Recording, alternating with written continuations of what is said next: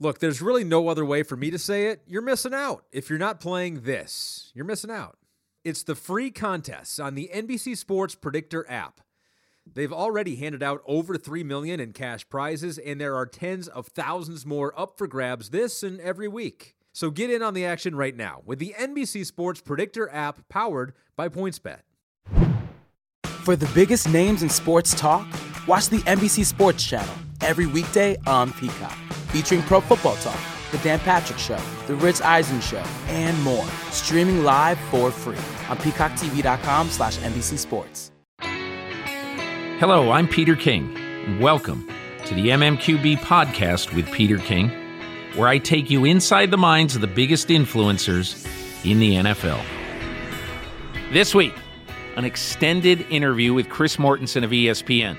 As many of you know, Chris Mortensen has battled stage 4 throat cancer for much of the last 2 years. I can report some success, and I'll also report some of the sobering news in his life over the last couple of years. It's an extraordinary conversation, and I think you'll really enjoy what you have to hear from Chris Mortensen. But first, a little bit about how this story came about. I know we're just finished week 7 of the NFL season.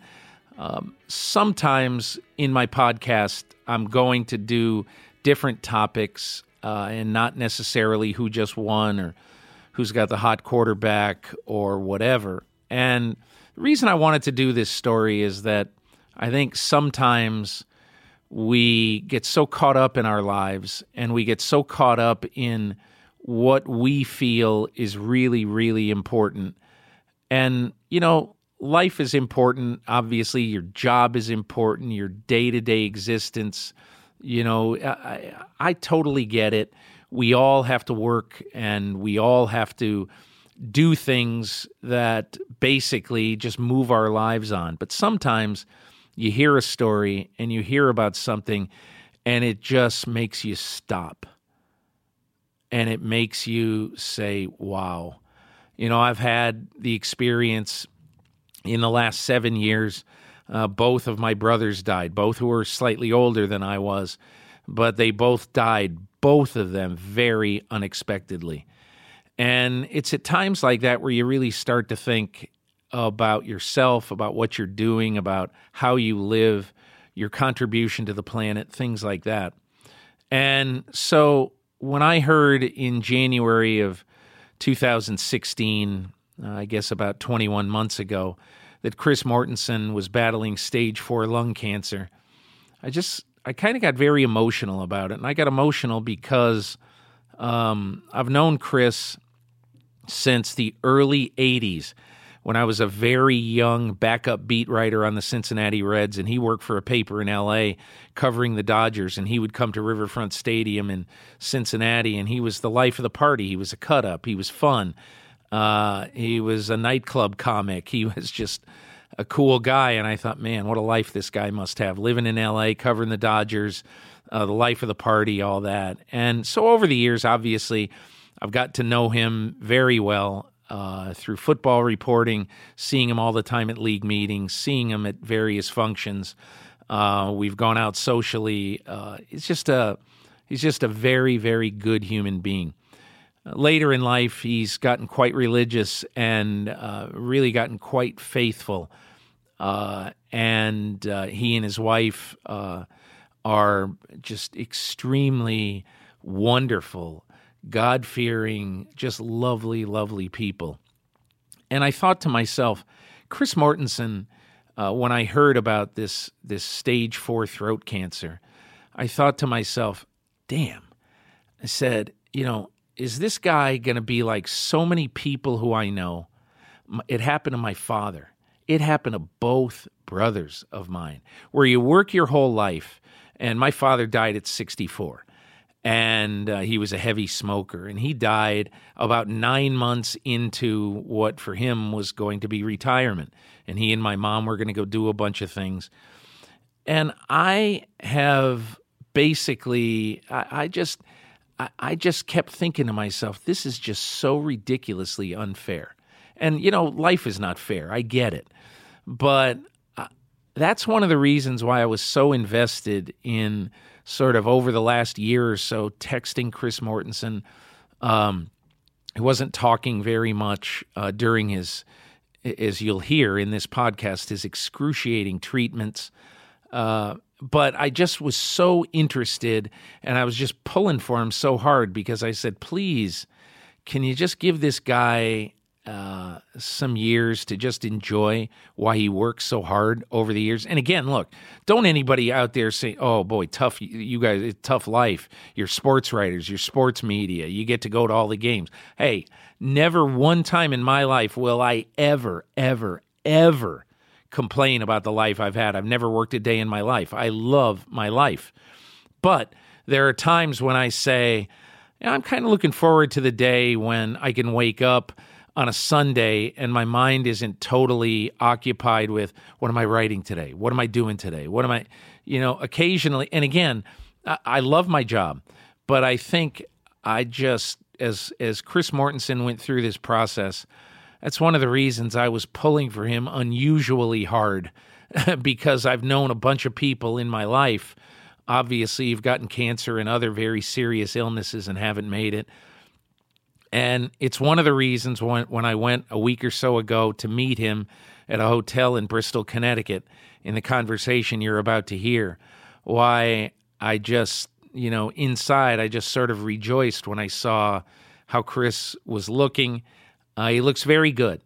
And I've got a story running this week at the MMQB where Chris, he's a journalist. And I mentioned to him, I want to run some of the photos of you during your treatment. And folks, these photos, some of them are not for the faint of heart. But I feel like I want to show you these photos because I'm a journalist. I want to show you what Chris Mortensen has gone through. So I hope you enjoy the conversation. I really, really enjoyed doing it. And again, we're not supposed to root in this business. We never do. But I found myself over the last 20 months or so, occasionally just saying to myself, come on, Mort, you can do it.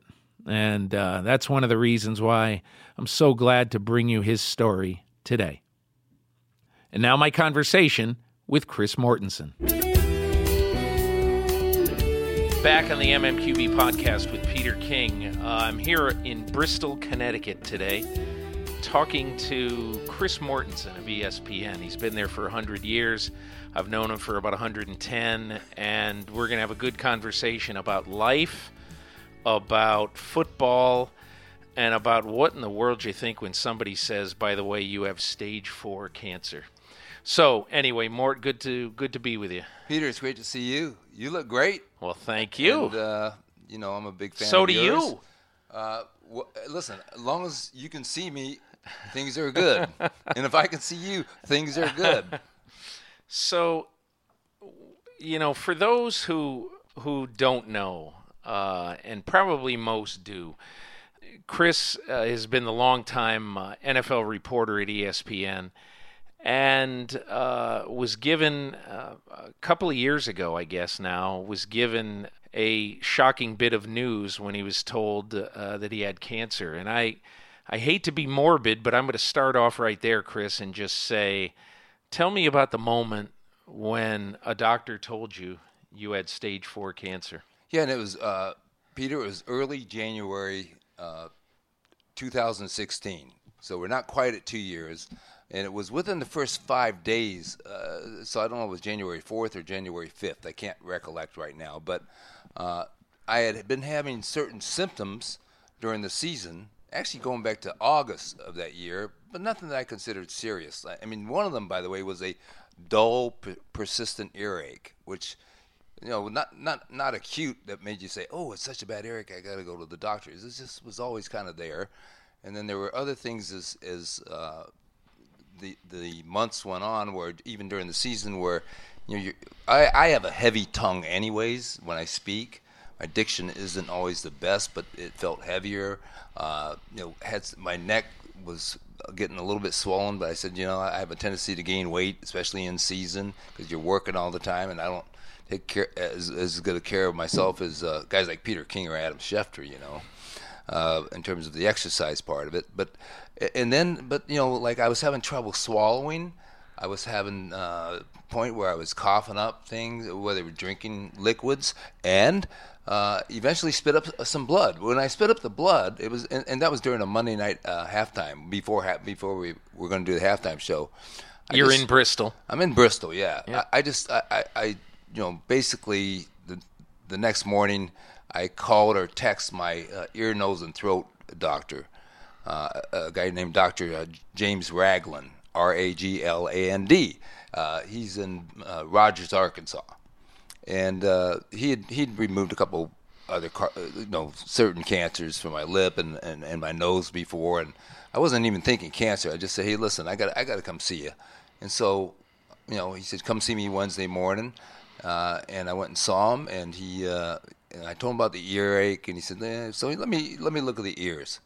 So he looks at the ears, and he goes, nothing there. I said, I thought it was a joke, like a punchline. The whole thing is like X-rays of your head showed nothing, brain showed nothing, right? But he said, open up your mouth. And so, he looked way back in my throat, made me, when doctors make you gag.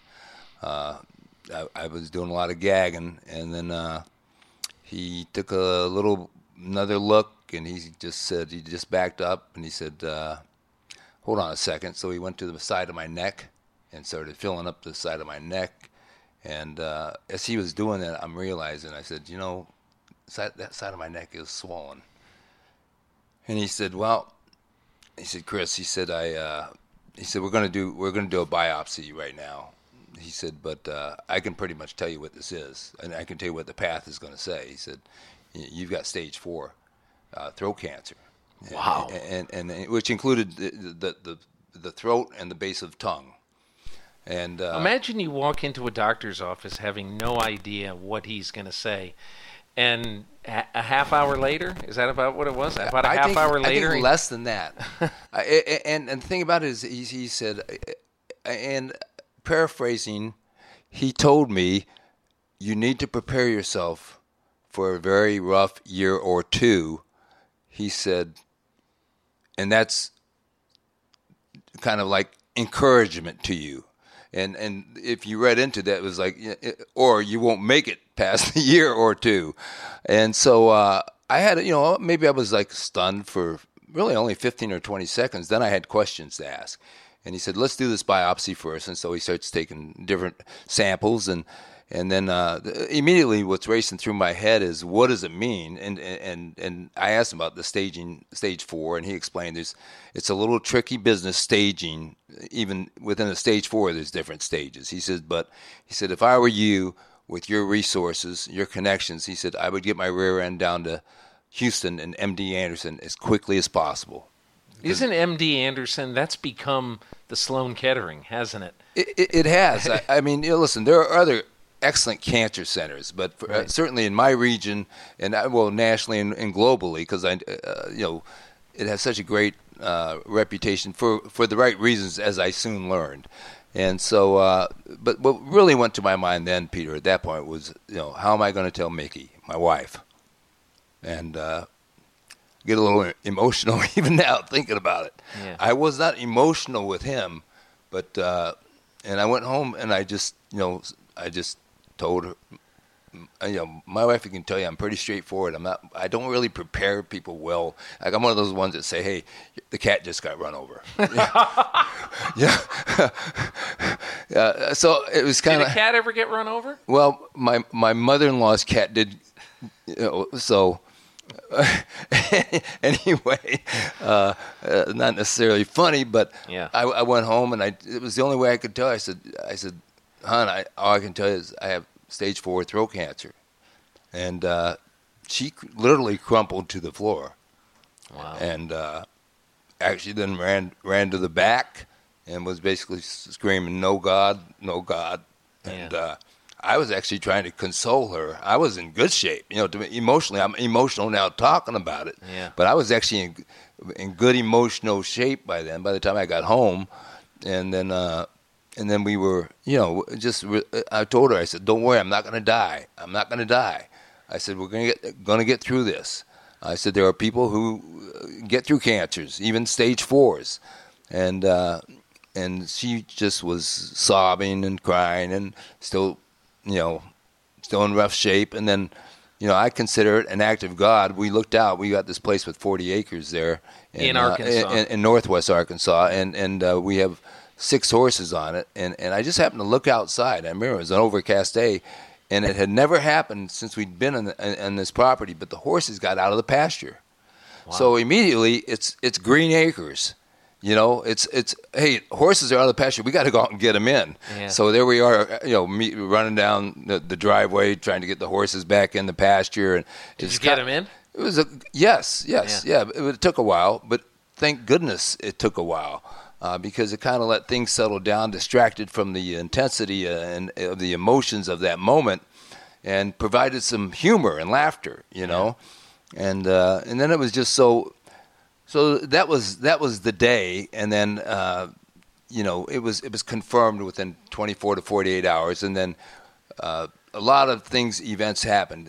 I had other issues like how to break it to the rest of my family, and my son Alex, who was a graduate assistant coach at Alabama, then was getting ready to play the national championship game against Clemson, the one they won in Glendale, Arizona, and I was go to the game. I did, and there's a little story behind that because I was going to be working Countdown that weekend because it was a wild card weekend. I'm not sure what it was. I think it was wild card weekend, and but with everything going on through my mind, it's Wednesday, Mickey wanted to drive down and tell him in person, and I said no. I said we're not telling him before the game. I said I don't want his mind distracted by it. Nothing's going to change. Yeah. I said, and we still got to get maybe even more information. I said, but and she said, well, she goes, I can't go to the game. And she goes, well, I said, I'm going to the game. And she said, you'll be too emotional. I said, no, I won't. I said, I'll be fine. I said, the game will be a nice distraction for me. And I said, if it's the last game I get to go to, that involves him, then I'm going. Yeah. So then it was a matter of just, ESPN immediately, obviously, I contacted Seth Markman, who's our senior coordinating producer for the NFL, and told him. I think he certainly was shocked, and then I just kind of made a decision. I could have appeared on TV that weekend, but I wanted to head to Arizona and just settle in to get ready to watch that game, and ESPN was kind enough, and then I wanted MD Anderson to confirm the biopsy findings, which they did, and that happened after the game. I didn't tell Alex after the game because either way, number one, they had won. I'm not going to spoil the celebration. Right. Number two, if they lost, I'm not going to kick him while he's down. And actually, we waited until the Thursday after that Monday night game against Clemson to both tell him by speakerphone. But he's a very rational, analytical guy. He had a lot of questions. He had more questions than I had, and so he actually went with me on my first trip to MD Anderson. But we knew I really needed to focus on the cancer and the extreme nature of it, and so made a decision I wasn't going to finish out the year at ESPN. I needed to jump right into this. And ESPN assisted behind the scenes with the Jimmy V Foundation contacts they had to help me get in contact with MD Anderson. I don't think it was MD Anderson takes everybody. But it just getting that process going. So then it was just a matter of, okay, we're going to have to let the public know because you just can't disappear from TV 2 straight weekends and not explain it. And so we explained it, and then we started the journey that I'm still in to this day. So, Chris, you talk about it very rationally. What about the moments that you must have had in the first few days when somebody tells you that, when you go from maybe having a sore throat or having an annoying couple of things, and then somebody tells you this that, for all you hear those words when you hear stage 4. You have no idea if you're going to make it or not.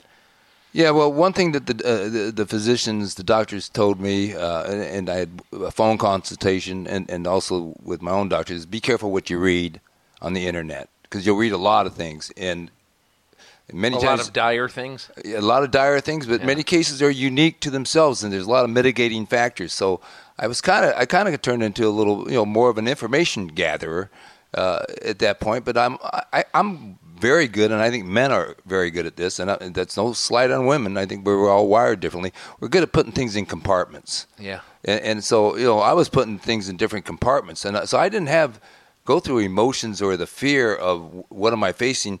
And my brothers will tell you that, there's a little joke that, I had 9 lives because I've had near-death instances throughout my life or serious illness, and nothing obviously quite as serious as this, although there were a couple. So I didn't have this sense of fear. I really didn't. And it was really about managing Mickey and her emotions and reassuring my family that I'm going to do what I have to do to get through this. But let's take this step by step. And we did. And we got down to Houston and MD Anderson and started that process with a bunch of great oncologists. Primarily they assign you a surgical oncologist, a medical oncologist, and a radiation oncologist. But there's a bunch of others involved in the process. Is one day down at MD Anderson, I heard that you saw Craig Sager. I did. What happened? Well, this was pretty much into my treatment where I've now into some serious chemotherapy, and as they'd like to tell me, it was a chemo cocktail. It was pretty extreme, and I was kind of had the hair was falling out, so I wore a ball cap. My face, I had an allergic reaction to one of them, and my face was really, it was not pretty. And so I was wearing the surgical mask. But I was standing outside MD Anderson. It's probably about 5:30 in the afternoon, getting ready to go back to the hotel. I don't know if it was, whether we had rented a house by then.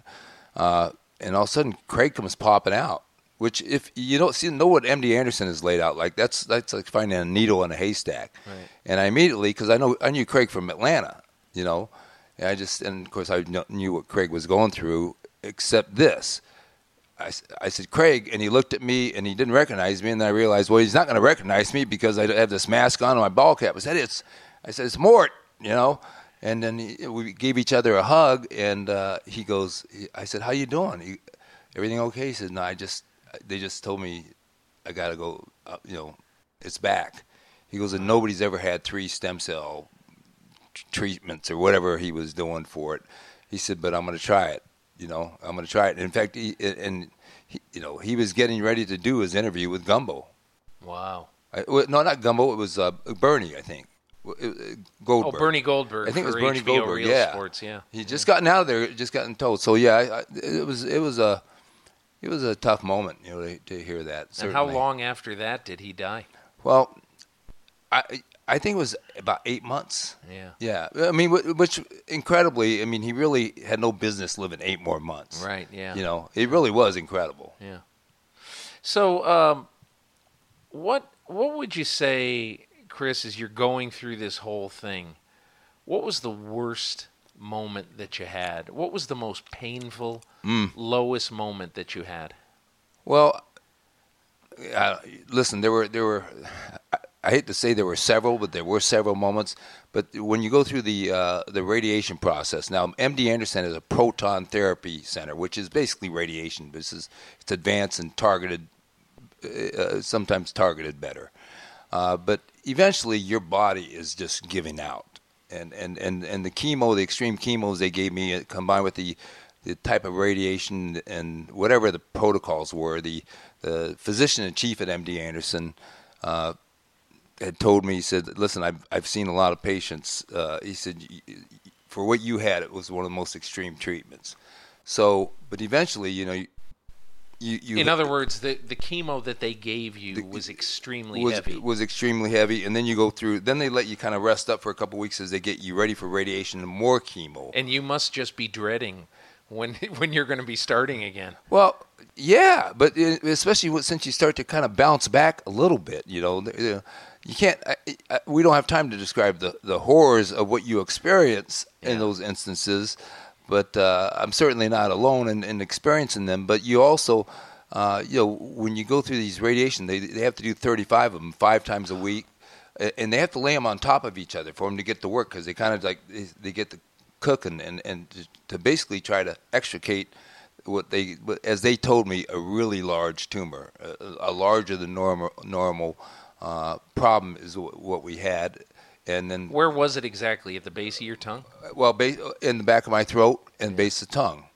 And so, you go through you go through that, and you're losing weight, but you're also it's just junk. I mean, there's stuff at the bottom of your throat, and you're dropping weight. Then you're in the fight to kind of keep your weight. And they had told me, hey, at some point we may have to put you on a feeding tube. And I was almost defiant, said, you'll never have to put me on a feeding tube. And finally one day I found myself begging them to put in a feeding tube, which they did. And in fact, I had a feeding tube in me for at least 4 or 5 months. Wow. And I was hospitalized as well. And so, listen, at some point, I remember the last week of radiation, I was just telling them, like, just knock me out. When was this?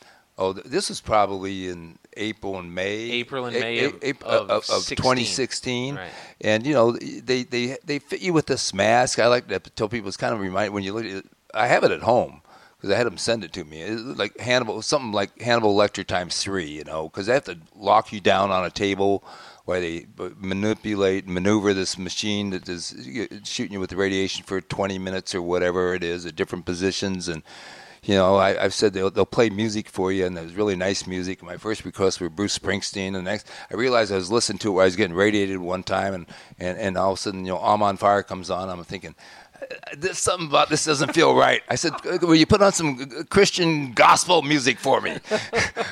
But listen, at some point, after everything was done, we're just going to fast forward. And I remember them telling me, look, it's going to get worse now that the radiation is over. Once they felt good enough to send me home, they were a little bit concerned because I had a lot of other mitigating factors about my weight was getting down to the low 140s. I was overweight. This is not the way to lose weight. I'm actually at a decent weight right now in the 170s. But at the same time, a lot of things weren't looking good. And when they finally felt comfortable enough to let me go, they told me this. They said, you're going to get worse because radiation, you're still cooking. You're still cooking for 4, 6, 8 weeks after you're done. I said, still cooking. That's exactly the phrase they used. And others used it. And in other words, what they're doing is they're shrinking the tumor. Is that correct? Exactly. They're shrinking the tumor for it to become effective. And the chemo had been very effective as well as far as shrinking the tumor. There's an old saying though that if the cancer don't kill you, the treatment will. Right. And so and my immune system was already challenged. I'd ruptured my spleen, lost my spleen playing football. There were other factors, but there was. I can honestly say, Peter, I never went through a pity party, except for maybe 2 moments in July and August, maybe July last year. When I actually wondered whether I would still be alive in 2 to 4 months, and then it was like getting house in order type of stuff, right. And so, yeah, and you're really living. To me, you were living hour by hour. Maybe I lived it in 4-hour blocks because I was on a feeding tube. You're still trying to get food in you, and you're weak, and Mickey having to change.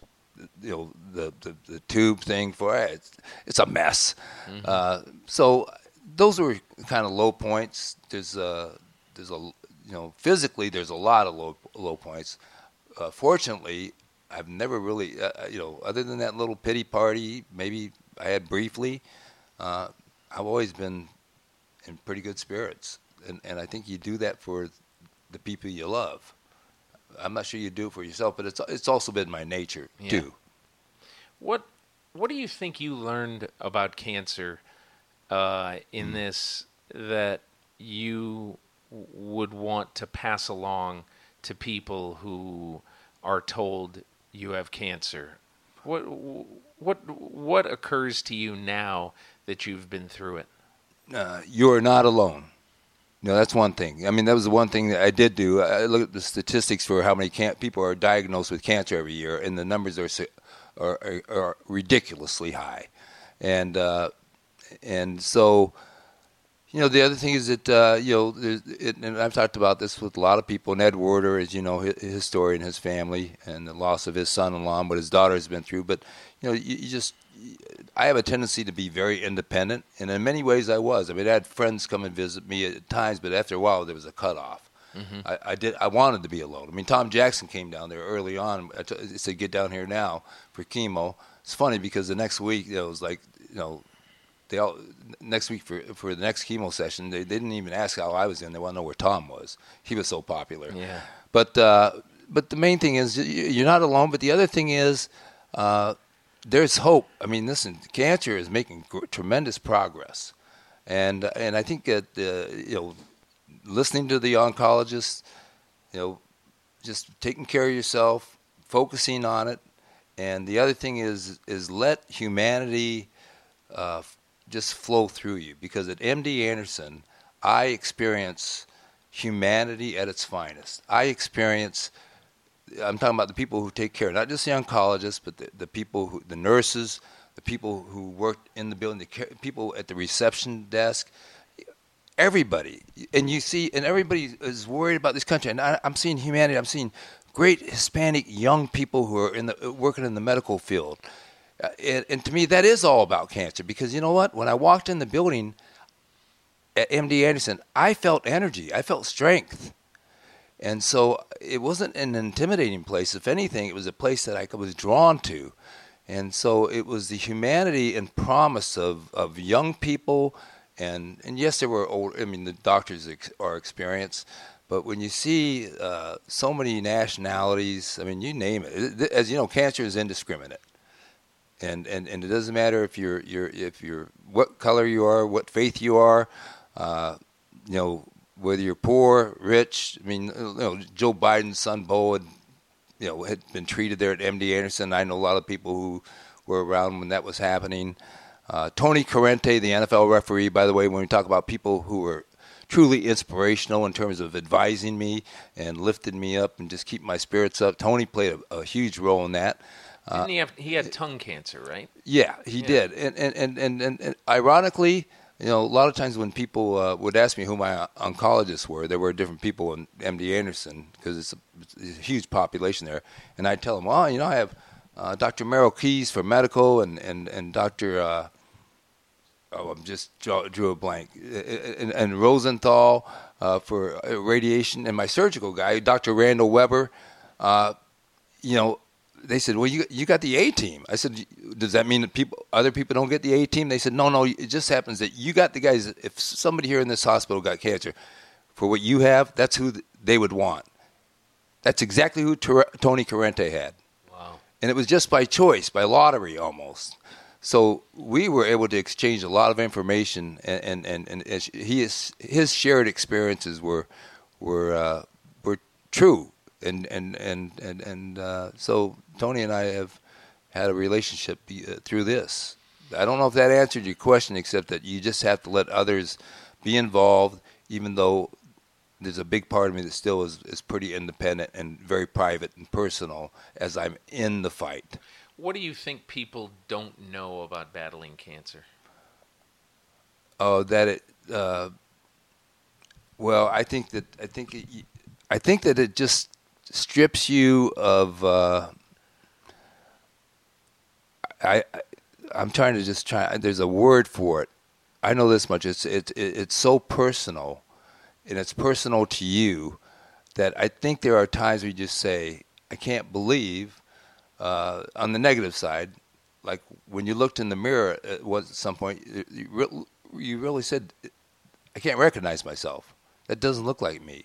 There was sometimes I take a shower and all of a sudden I had the blood, just coming out of my nose gently, and so I think that you will never be the same, and in some ways you'll never be the same for good reasons.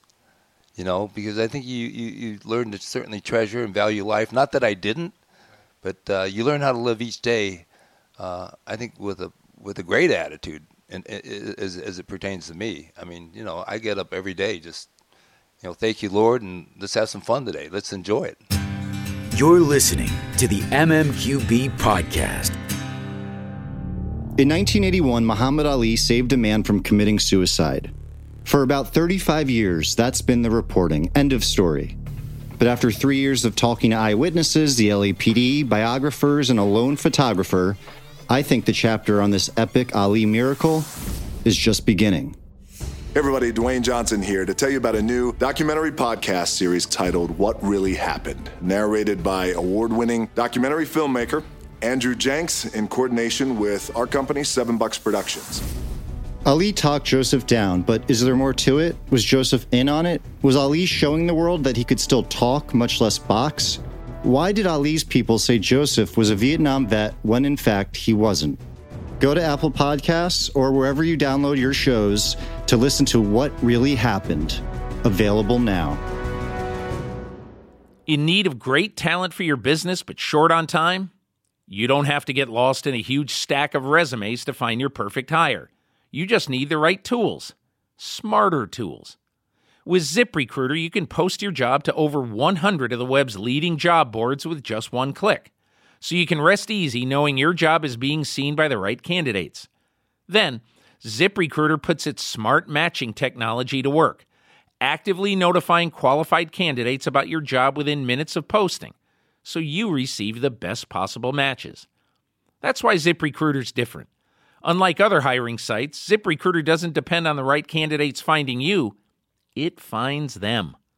You can even get a head start on the interview process by adding screening questions to your job post to help identify the most qualified candidates. So you don't have to waste time sorting through a stack of resumes just to find the perfect fit.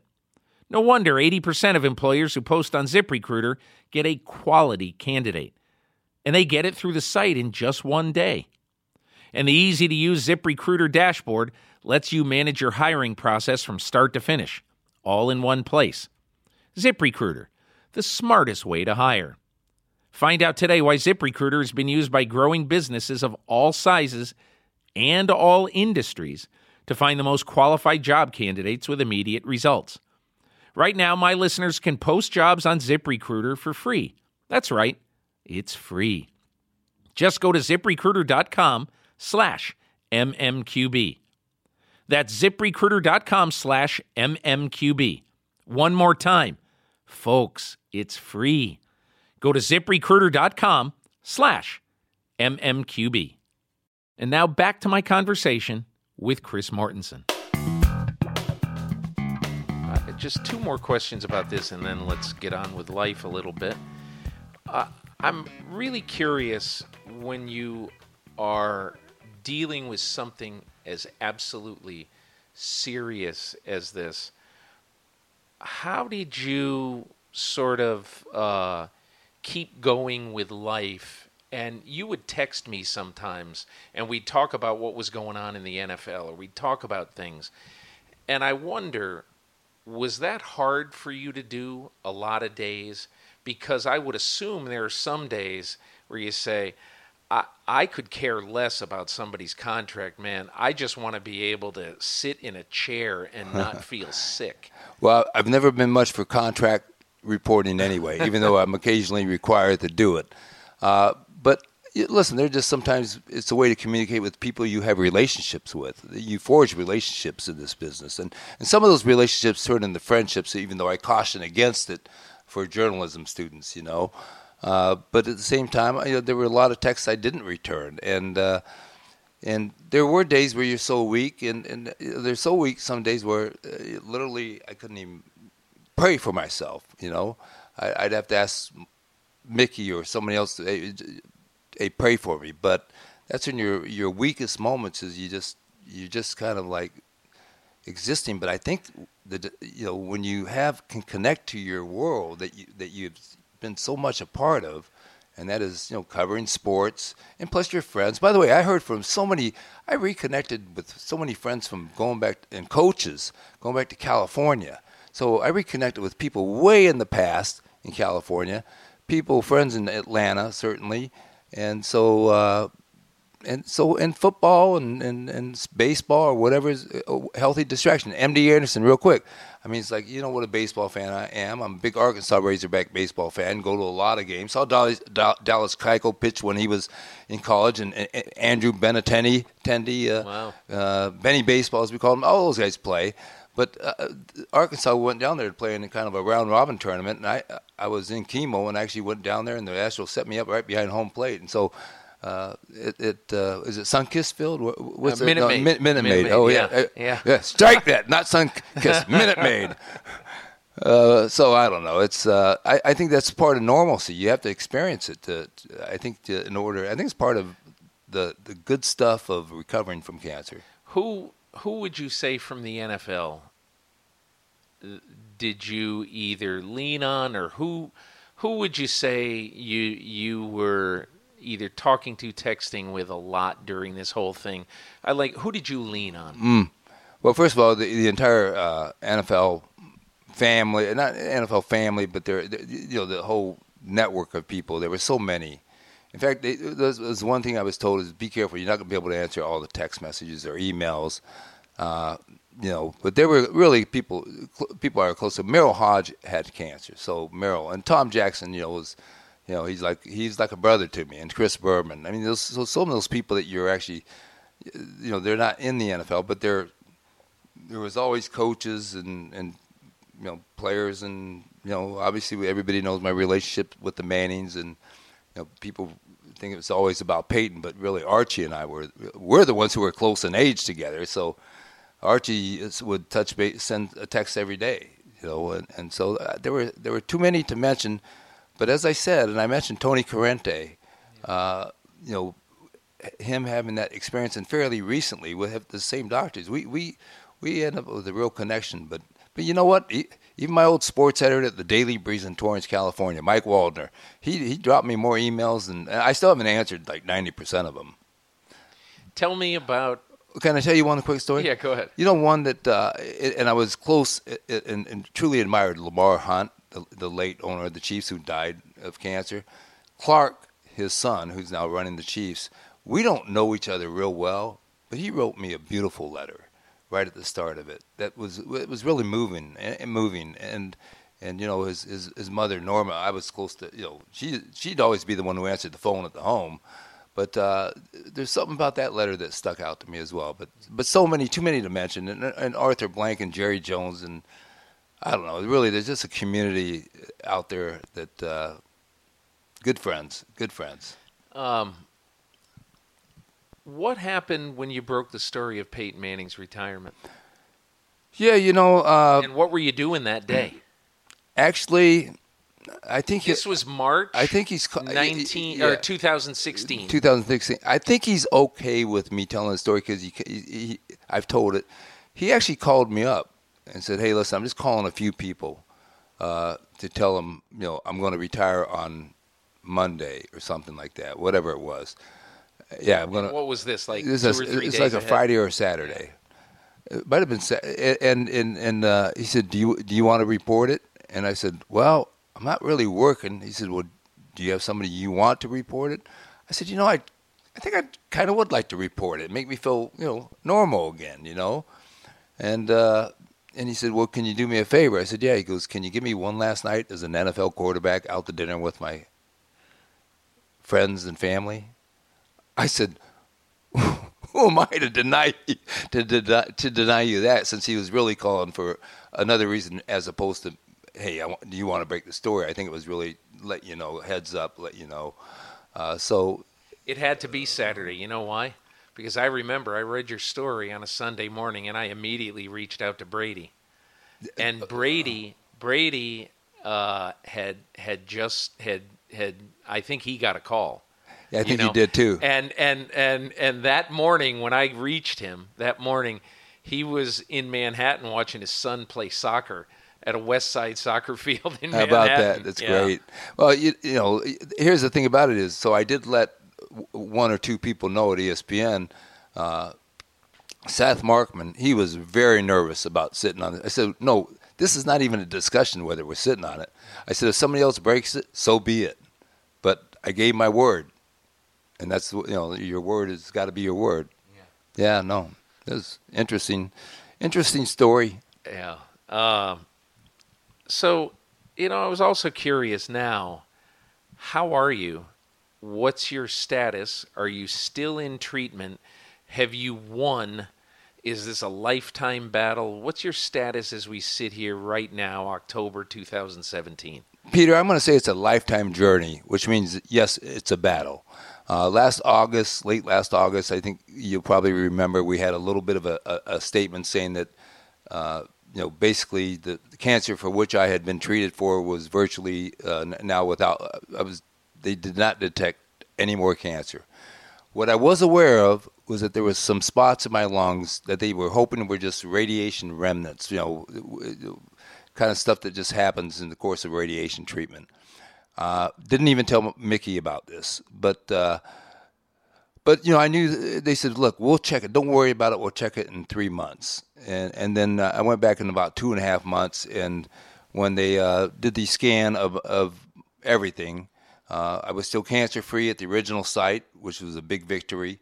And but the problem is that there were some nodules that had grown in my lungs, and specifically in my left lung was where the largest nodule was that lit up the scan. And I knew, but they said, look, we got to biopsy this. And so I said, let's do it next week. I went down, got Mickey, and pretty much prepared, just said, look, let's just anticipate it's going to be malignant because it grew, and they want to do a biopsy. Is this August 17 or 16? No, this is August of 16 when we declared me semi-cancer free, but in the back of my mind knowing it was November when we did the scan that determined that we were going to have a biopsy, and we did the biopsy, and it came back malignant. So now I have a recurrence of the cancer that has metastasized to my lungs. And so then it was a matter of what kind of treatment, because I certainly wasn't up for chemo or even any more radiation. But there's new targeted therapies for this type of cancer that I qualified for based off what I had and other markers. I can't even tell you. And it's called immunotherapy. It's like immune system therapy, and it's the drugs you're seeing like Keytruda, Opdiva, whatever. I'm on Keytruda. And they talked about putting me into a trial that had another mix of cocktails, but it was a really rigid program. And they said, my oncologist, Dr. Keyes, big Bears fan, big Gil Sayers fan, by the way, he was really upbeat and positive about treating it with Keytruda. And it's really he goes, it's once every 3 weeks. It takes about 30 minutes to get in you. And we're having really. What are the after effects? Really good results. Well, it varies. If you read them all, it's like anything like taking any medicine. There's 50 after side effects listed. Yeah. And the only one I've experienced is some fatigue and some joint pain. But I mean, I know others like Holly Rowe has it in her lungs, and she's taking the exact same drug, but she has these rash, where she has to itch like crazy. But the good news is, after about once every 3 weeks, I probably have had 15 or 16 or 17 cycles of this, is that every time they scan me, they have either reduced in size or disappeared or stabilized. Now, I'm getting ready to get scanned, in another couple of weeks, and I would say the scans, Peter, are the only time where you have some feeling of anxiety. I'm not a guy who has anxious moments. Right. Adam Schefter can tell you that. I'm just not a high anxiety guy. So that's the only time. But that's been good news. And but at the same time, I've asked, how long does this go on? They said maybe forever. And of course, they have to make sure it doesn't metastasize to anywhere else. So right now, it's metastasized to my lungs. I'm still clean at the original site. I am dealing with some of the side effects of radiation, swallowing, creating saliva. I have a machine I travel with, which I'll show you later, that I get strapped into twice a day, sometimes at night before I go to bed, so that I can just it drains my lymphatic system, because one of the things I have is lymphedema, which is just something that clogs your lymph system and how it drains properly. Is it hard like, I would assume that your salivary glands have really been affected by this. Yes. So when you're speaking, when you're on television, do you ever have issues with saliva? Is it ever hard to talk? The great thing about it is people probably don't notice a difference than before, because I would say no, because I mean, I'm listening to you right now. You talk. I expected for you to sound a lot different. Yeah, I will stumble over words, but yes, especially the first time I did a couple of remote shots with NFL Insiders. I think we had a show called the NFL Insiders at the time, and I can remember. And Susie Colbert was the host, and I remember she asked me how I felt that day, and I said I'm nervous, which I've never. I don't normally feel nervous about being on TV. One of the reasons why, though, is like.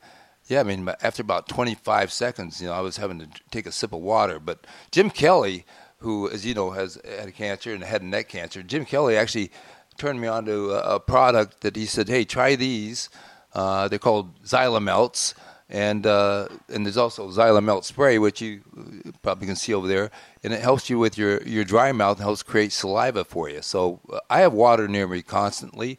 And if I start talking more than 30 seconds, it can be a problem. Sometimes I just do it, and it happens okay. Now, I've hydrated well before you came here.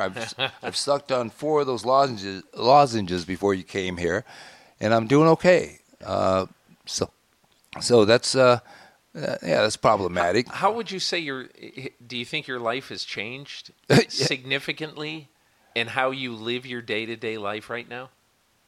You know what? Right now, no. I will say this, on Mondays, like I'll come in, we do Sunday's show, we watch the games together, which is actually a joy to watch games together, and Sunday night game, and then wake up in the morning, read Monday Morning Quarterback, and then I'll go in and do Sports Center, sometimes Mike and Mike, put on a tie, do a couple Sports Centers, and then outside the lines if they need me, but instead of doing NFL Live, I actually am now... Oh, let me say this. I have kind of like waved the white flag and said, okay, I need to go take a nap to get ready for Monday Night Countdown. Right. So on Monday afternoons, that's the only thing that's different. What are you, 65? 65. I'm going to be 66 on November 7th.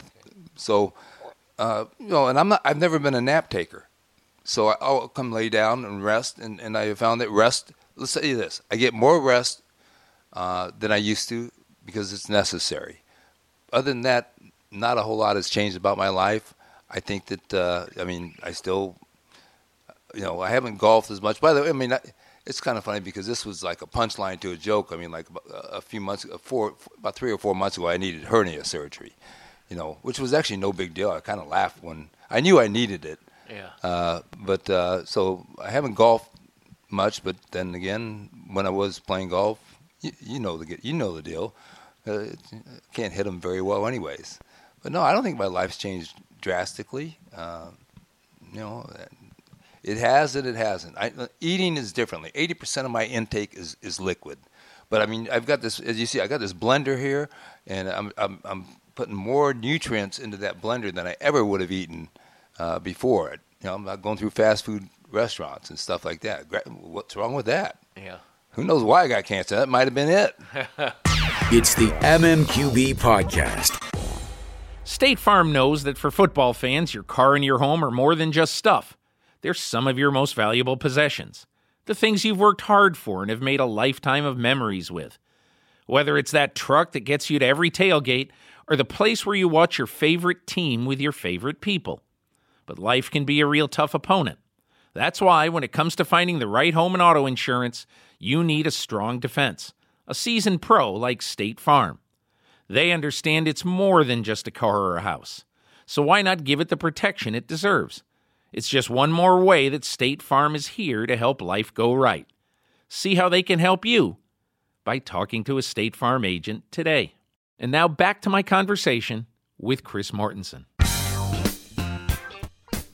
So Mort, let's talk a little bit about football and about our business before we get away. So the one thing that I've always thought about how you did your job, and the one thing I've always really admired about how you did your job, is that you're extremely careful. Cautious. So you're cautious about stories. That's why I want to talk a little bit about Deflategate here. So let's go back. Bob Kravitz of the Indianapolis Star writes that the NFL is investigating whether the Patriots tampered with footballs in the AFC Championship game, January of 2015. You end up reporting that many footballs that were used, 10, 11, 12 footballs that were used, were 2 pounds or more under the prescribed limit. And I made a couple of phone calls at the time. I got one person, and I said, what do you think of this story? And the person I talked to said there's definitely something there. Yeah, they were underinflated for whatever reason. And I'll tell you this version, and I'm sure we'll get to the next step. But so I remember Bob Kravitz, Indianapolis Star, at the time, did the reporting on Sunday night. Monday was, I'm not sure what happened Monday. I wasn't even paying attention to it because I was really getting ready to go to Arizona because I wanted to get to the Pro Bowl, out to the Pro Bowl. I like the Pro Bowl because there's a chance to be around players when they're relaxed. And I also want to get out of the cold weather and into the warm weather. So I was packing up on Monday and Tuesday morning. Wasn't even thinking about what had happened with the Patriots on Sunday because they had pretty much dominated the game. Was aware of what Bob had reported. And at the same time, was determined to go see American Sniper, which had just come out, story of Chris Kyle. And I actually went to an IMAX theater nearby and went and saw American Sniper. And then I came home, and I just had a checklist of things to do before I was going to leave. And one of them was on there was check on Patriots footballs. You know, it was like that. So I did send a text out to somebody. I said, so, and my question was pretty basic. So how many footballs are we talking about? All I want to know is like, because there was nobody had said how many footballs. And I got an answer back that says 11 of 12, ... 2 pounds under, which kind of got my attention. So I pick up the phone and call that person. And basically was like, I've told you what I can tell you. And so, and that was a very brief conversation. Very brief conversation. So I thought, well, that's you know, there's some different questions I should be thinking about here. I said, but I have to call and talk to somebody else. So I called somebody that I trust even actually more implicitly than the person who provided that information, but certainly should have knowledge. And the person I ended up talking to, we probably talked for 15 or 20 minutes, and he said, and he basically advised, he said, I would just stick with significantly underinflated, because I'm not going to get, and so the 2 pounds kind of disappeared in that conversation, but it still stuck with me that this other person had said 2 pounds under, and then I had to start asking, well, what's the minimum requirement? Because I didn't even know what 12.5 to 13.5. You started to have to ask those basic questions, and then but this person also said, look, there's a lot more that went on Sunday, because I'm sitting there saying, does it really matter? I mean, this conversation, because they killed him. I mean, and he said there's a lot more that went on, so things that I didn't know at the time were I didn't realize the balls had disappeared at halftime, or the confiscation of the footballs at halftime, or maybe Bob had reported it. I'm not sure. I don't. Either way, but this person confirmed 11 footballs. My focus really were on the 11 footballs, and so, but I went ahead and called the news desk and said, look, here's what I've got. Probably, I think I should file something. The normal cautious Chris Mortensen you talked about would have actually stopped and said, what don't I know about this story? But I went ahead. They said, well, can we get you on a phoner for ESPN, for SportsCenter? And I said, yeah. And then next thing you know, they said, hey, can you come in the office? Can you come and do SportsCenter in the morning too? I said, I'm going to fly out tomorrow. I said, well, we really need you. So all of a sudden, it's just like I just decided to tweet. Source says 11 of 12, 2 pounds under. But in the meantime, I'm now jumping on SportsCenter to talk about it and semi-writing, but having a news editor kind of write it up. And the fact that I had the second source, who I actually had a better relationship with, explained I would just stick with significantly underinflated. And there's more to tell you on this story, but not now. Okay? So that tweet, we know what the attention that it got. There's no question the attention it got. The next day in the morning, I can remember on SportsCenter. First of all, by the way, there was no Tom Brady. No source ever identified Tom Brady. I never named Tom Brady. As deflating the football. As deflating the football. Yeah. Or ordering the code red. Or by the way, you could probably infer that somebody deflated them, but even then I didn't have anybody said somebody deflated them. I just, they found 11 of the 12 footballs. That to me was significant. That was a significant number of footballs. If they had said 3 or 4 or 2, I don't know how I'd react. But then I remember being on SportsCenter, and I said, look, Tom Brady could have been throwing Frisbees yesterday or Sunday, and he would have beaten his team by 30 points. I said, so I don't think it had an impact. I said, some people will say, well, it helps with the rainy weather and that type of stuff and better grip. But, we all know the quarterbacks are kind of anal about their footballs. Right. But I still had nobody who told me that Brady was involved. And then on Thursday, now I'm required to stay back here and talk about it, but on Thursday, Belichick has his first press conference. And if you remember at the first press conference, when he was asked about the footballs, he said, you'll have to ask the quarterback about that. He was other than our analyst, who suggested, well, Brady would have to be no. I didn't say any of that, but Bill was actually the first guy to say, you have to ask your quarterback about that. And then by Saturday, he had the Mr. Science or whatever you would call it press conference, which was hilarious, as you remember. Yeah. But nobody had ever mentioned, by the way, there was no ideal gas law being discussed at the time. There was no Tom Brady ever being identified by any source.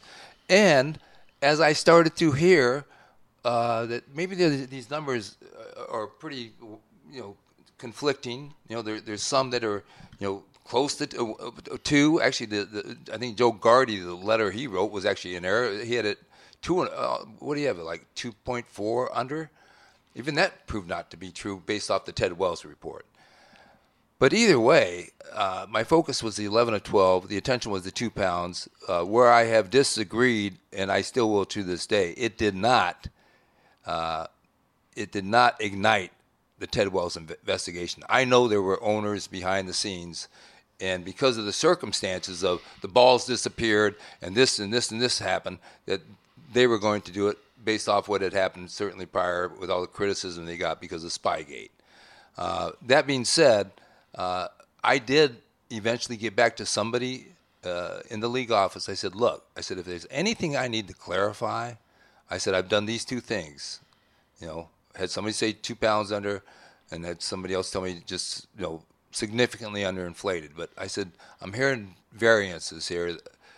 And I said, anything I need to clarify or correct, would you tell me? Would you please tell me so I can do it, before I leave for Arizona? You're fine. You're good. Just let the investigation go forward. But you're fine. You're okay.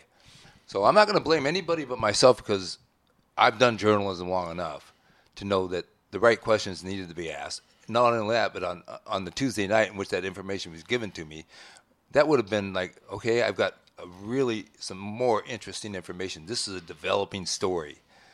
In the, I'll say the old days, probably who knows how many days it would have taken for me to write anything.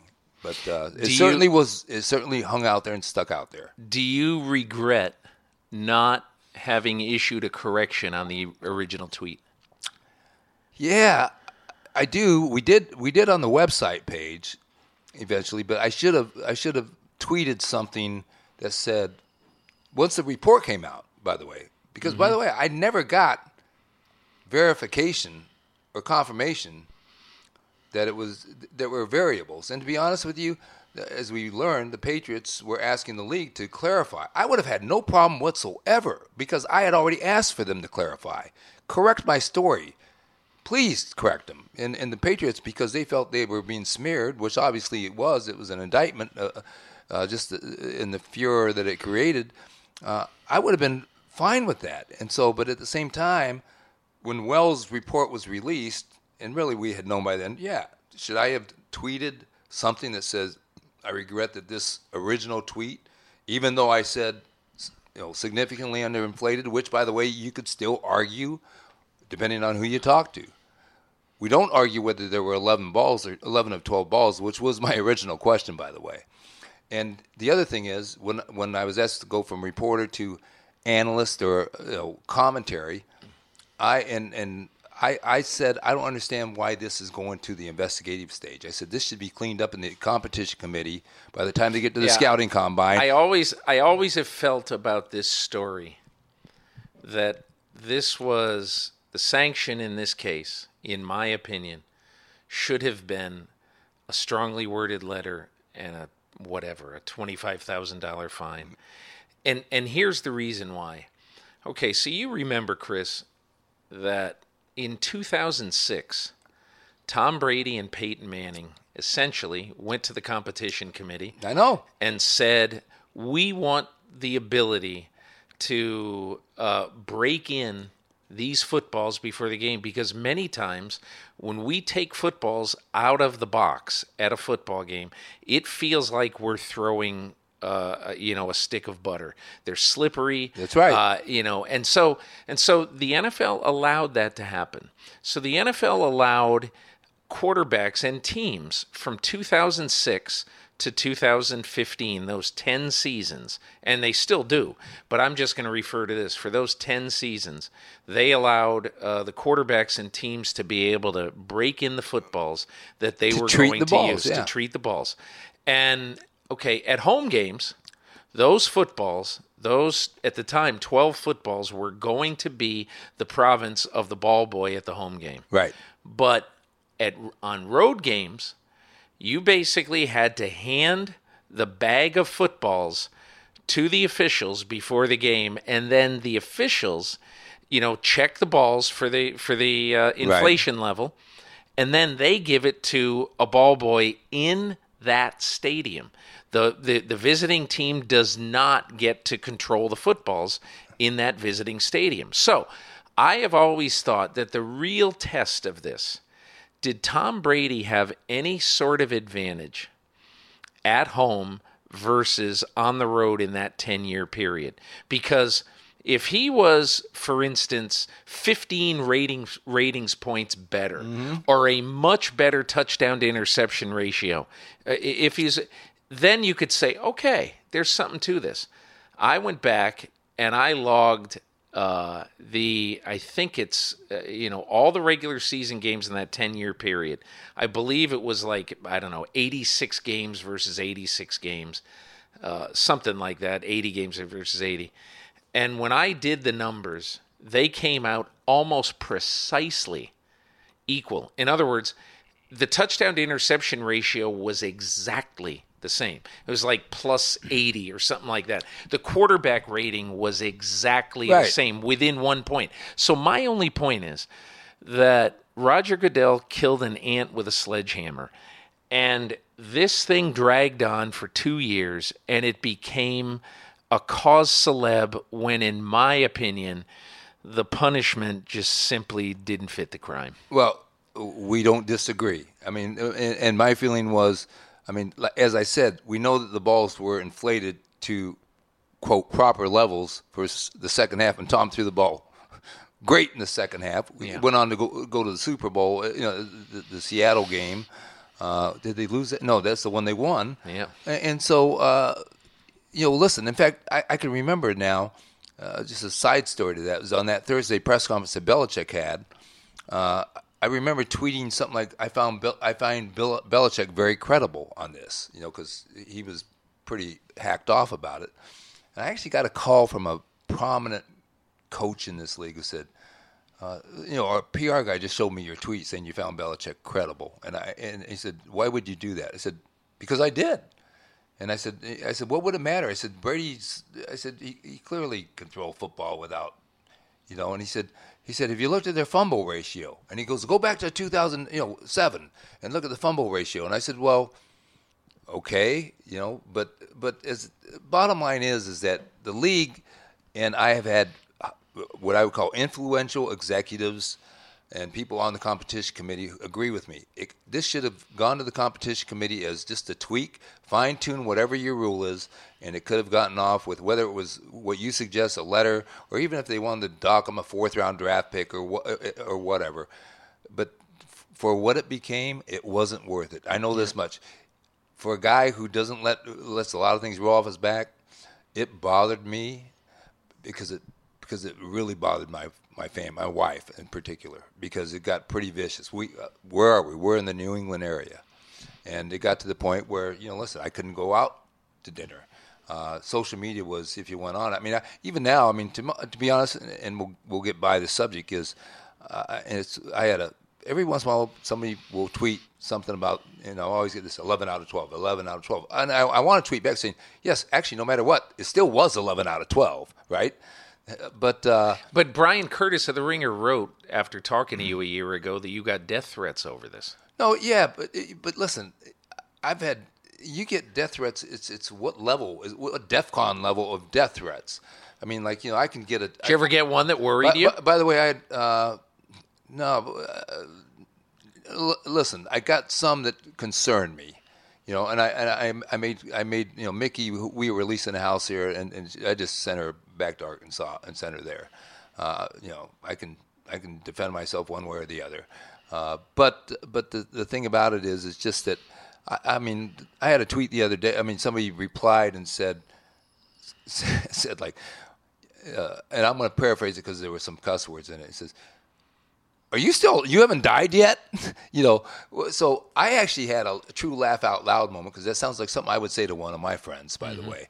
But I understand the passion. The tenacity is a little bit over the top, especially since, the fact that first tweet was not correct, not accurate. The source was not accurate, but I'm responsible for the source. Even though I did. But you know what is all you said this at the beginning, and you're absolutely right. And I've said this to people, they don't want to hear it, people in New England. If you think that tweet or my confirmation of your story, which I did confirm it, because at the time I asked, who knows if I asked the same people that you were asking, but I do know this, that the people in that league office believed that story was absolutely true at the time, somehow, some way, for some reason. But the only point I'm making is that I think it is absolutely ludicrous to suggest that reporting like that led to the NFL, hiring Ted Wells and spending $8 million on it.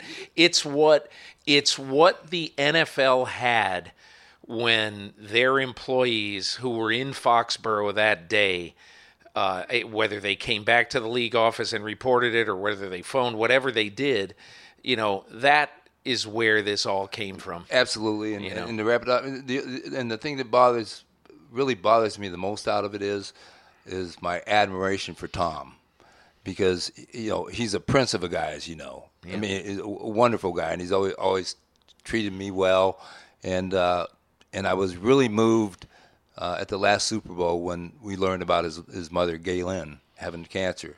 Yeah. It really kind of brought things around, and when he talked about his dad being his hero, I knew what he was talking about, because I know what his dad has had to go through being a caregiver for his wife and Tom's mom. So that's the thing that probably has hurt most, is knowing how much it hurt Tom's family. And so, but I move forward. I sleep well at night, and people, if they want to create their own stories with what happened, so be it.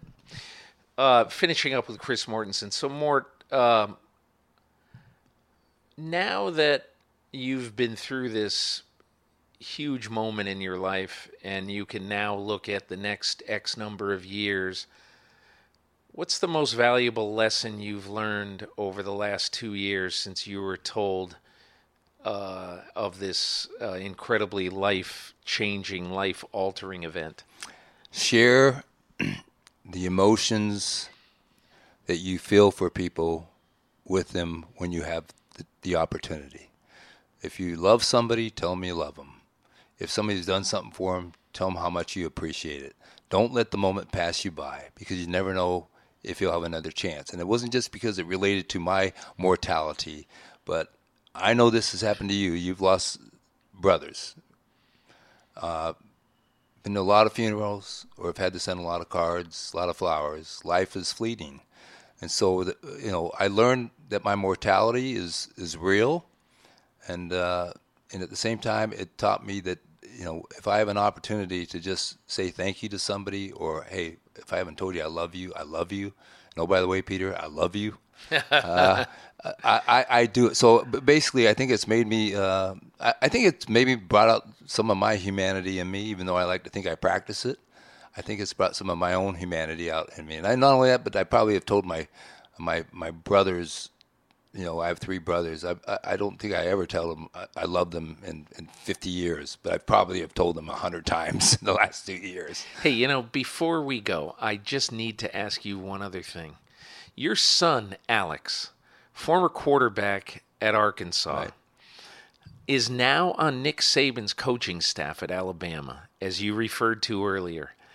And I would be remiss if I didn't ask.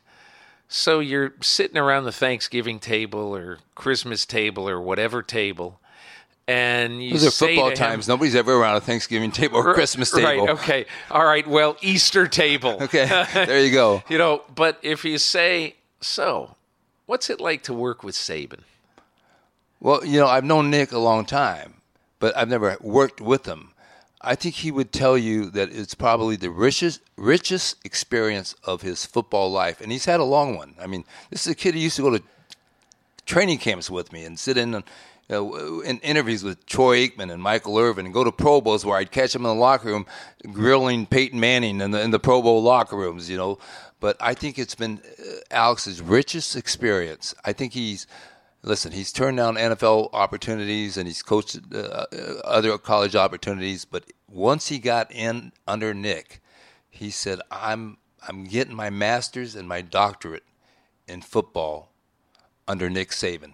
And he's an offensive assistant, right? He's an offensive analyst at this point. He actually was the graduate assistant on offense for the previous 3 years, and you can only serve a max of 3 years, usually 2. As a grad assistant? As a grad assistant, usually 2, but he earned a 3rd academically. And he's a physical being, and I'll say this, at the same, first of all, I'm blessed by him. My wife Mickey and I, he's a tall, strong, good-looking man of integrity. We're most proud of that. But I know he's a heck of a coach because I've had too many people tell me that.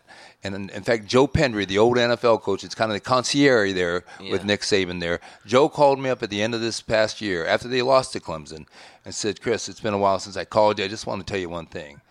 And he said, your son is special. He said he could be an offensive coordinator for a Division I team right now. Wow. And so so you think Alex is going to be – you think he'd be a head coach in college someday? I have no doubt. He has tremendous leadership skills. And do you think he wants to be in college football versus the NFL? Probably, yes. I mean, you'd have to ask him that. I'm not technically supposed to talk about him too much.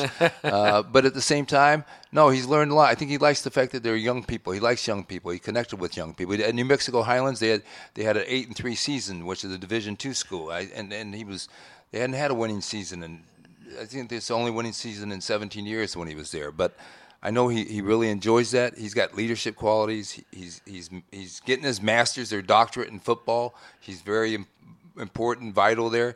And at the same time, he's a great young man, good-looking young man, man of integrity, and I think there's going to be great things. I just want to be able to kind of kick around for a few more years to enjoy it, Peter. Chris Mortensen, it's been fun. It's been revealing, and I'm glad you made it through.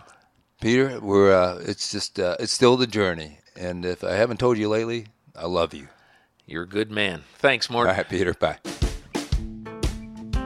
Thanks to my guest, Chris Mortensen. If you enjoyed this conversation, be sure to listen and subscribe to other great episodes in the MMQB series, such as my conversations with Tom Brady, Roger Goodell, and Adam Schefter. You can find these on the mmqb.com, on Apple Podcasts, Google Play, or anywhere you get your podcasts. And don't forget to leave a review while you're there. You can also hear this podcast on SiriusXM Radio every Saturday morning at 7 Eastern. on Mad Dog Sports Radio, Sirius XM, Channel 82. Thanks to the folks at Cadence 13 for their production work, and thanks, of course, to my sponsors, ZipRecruiter and State Farm. Please support them the way they support this podcast. And I'll see you next week.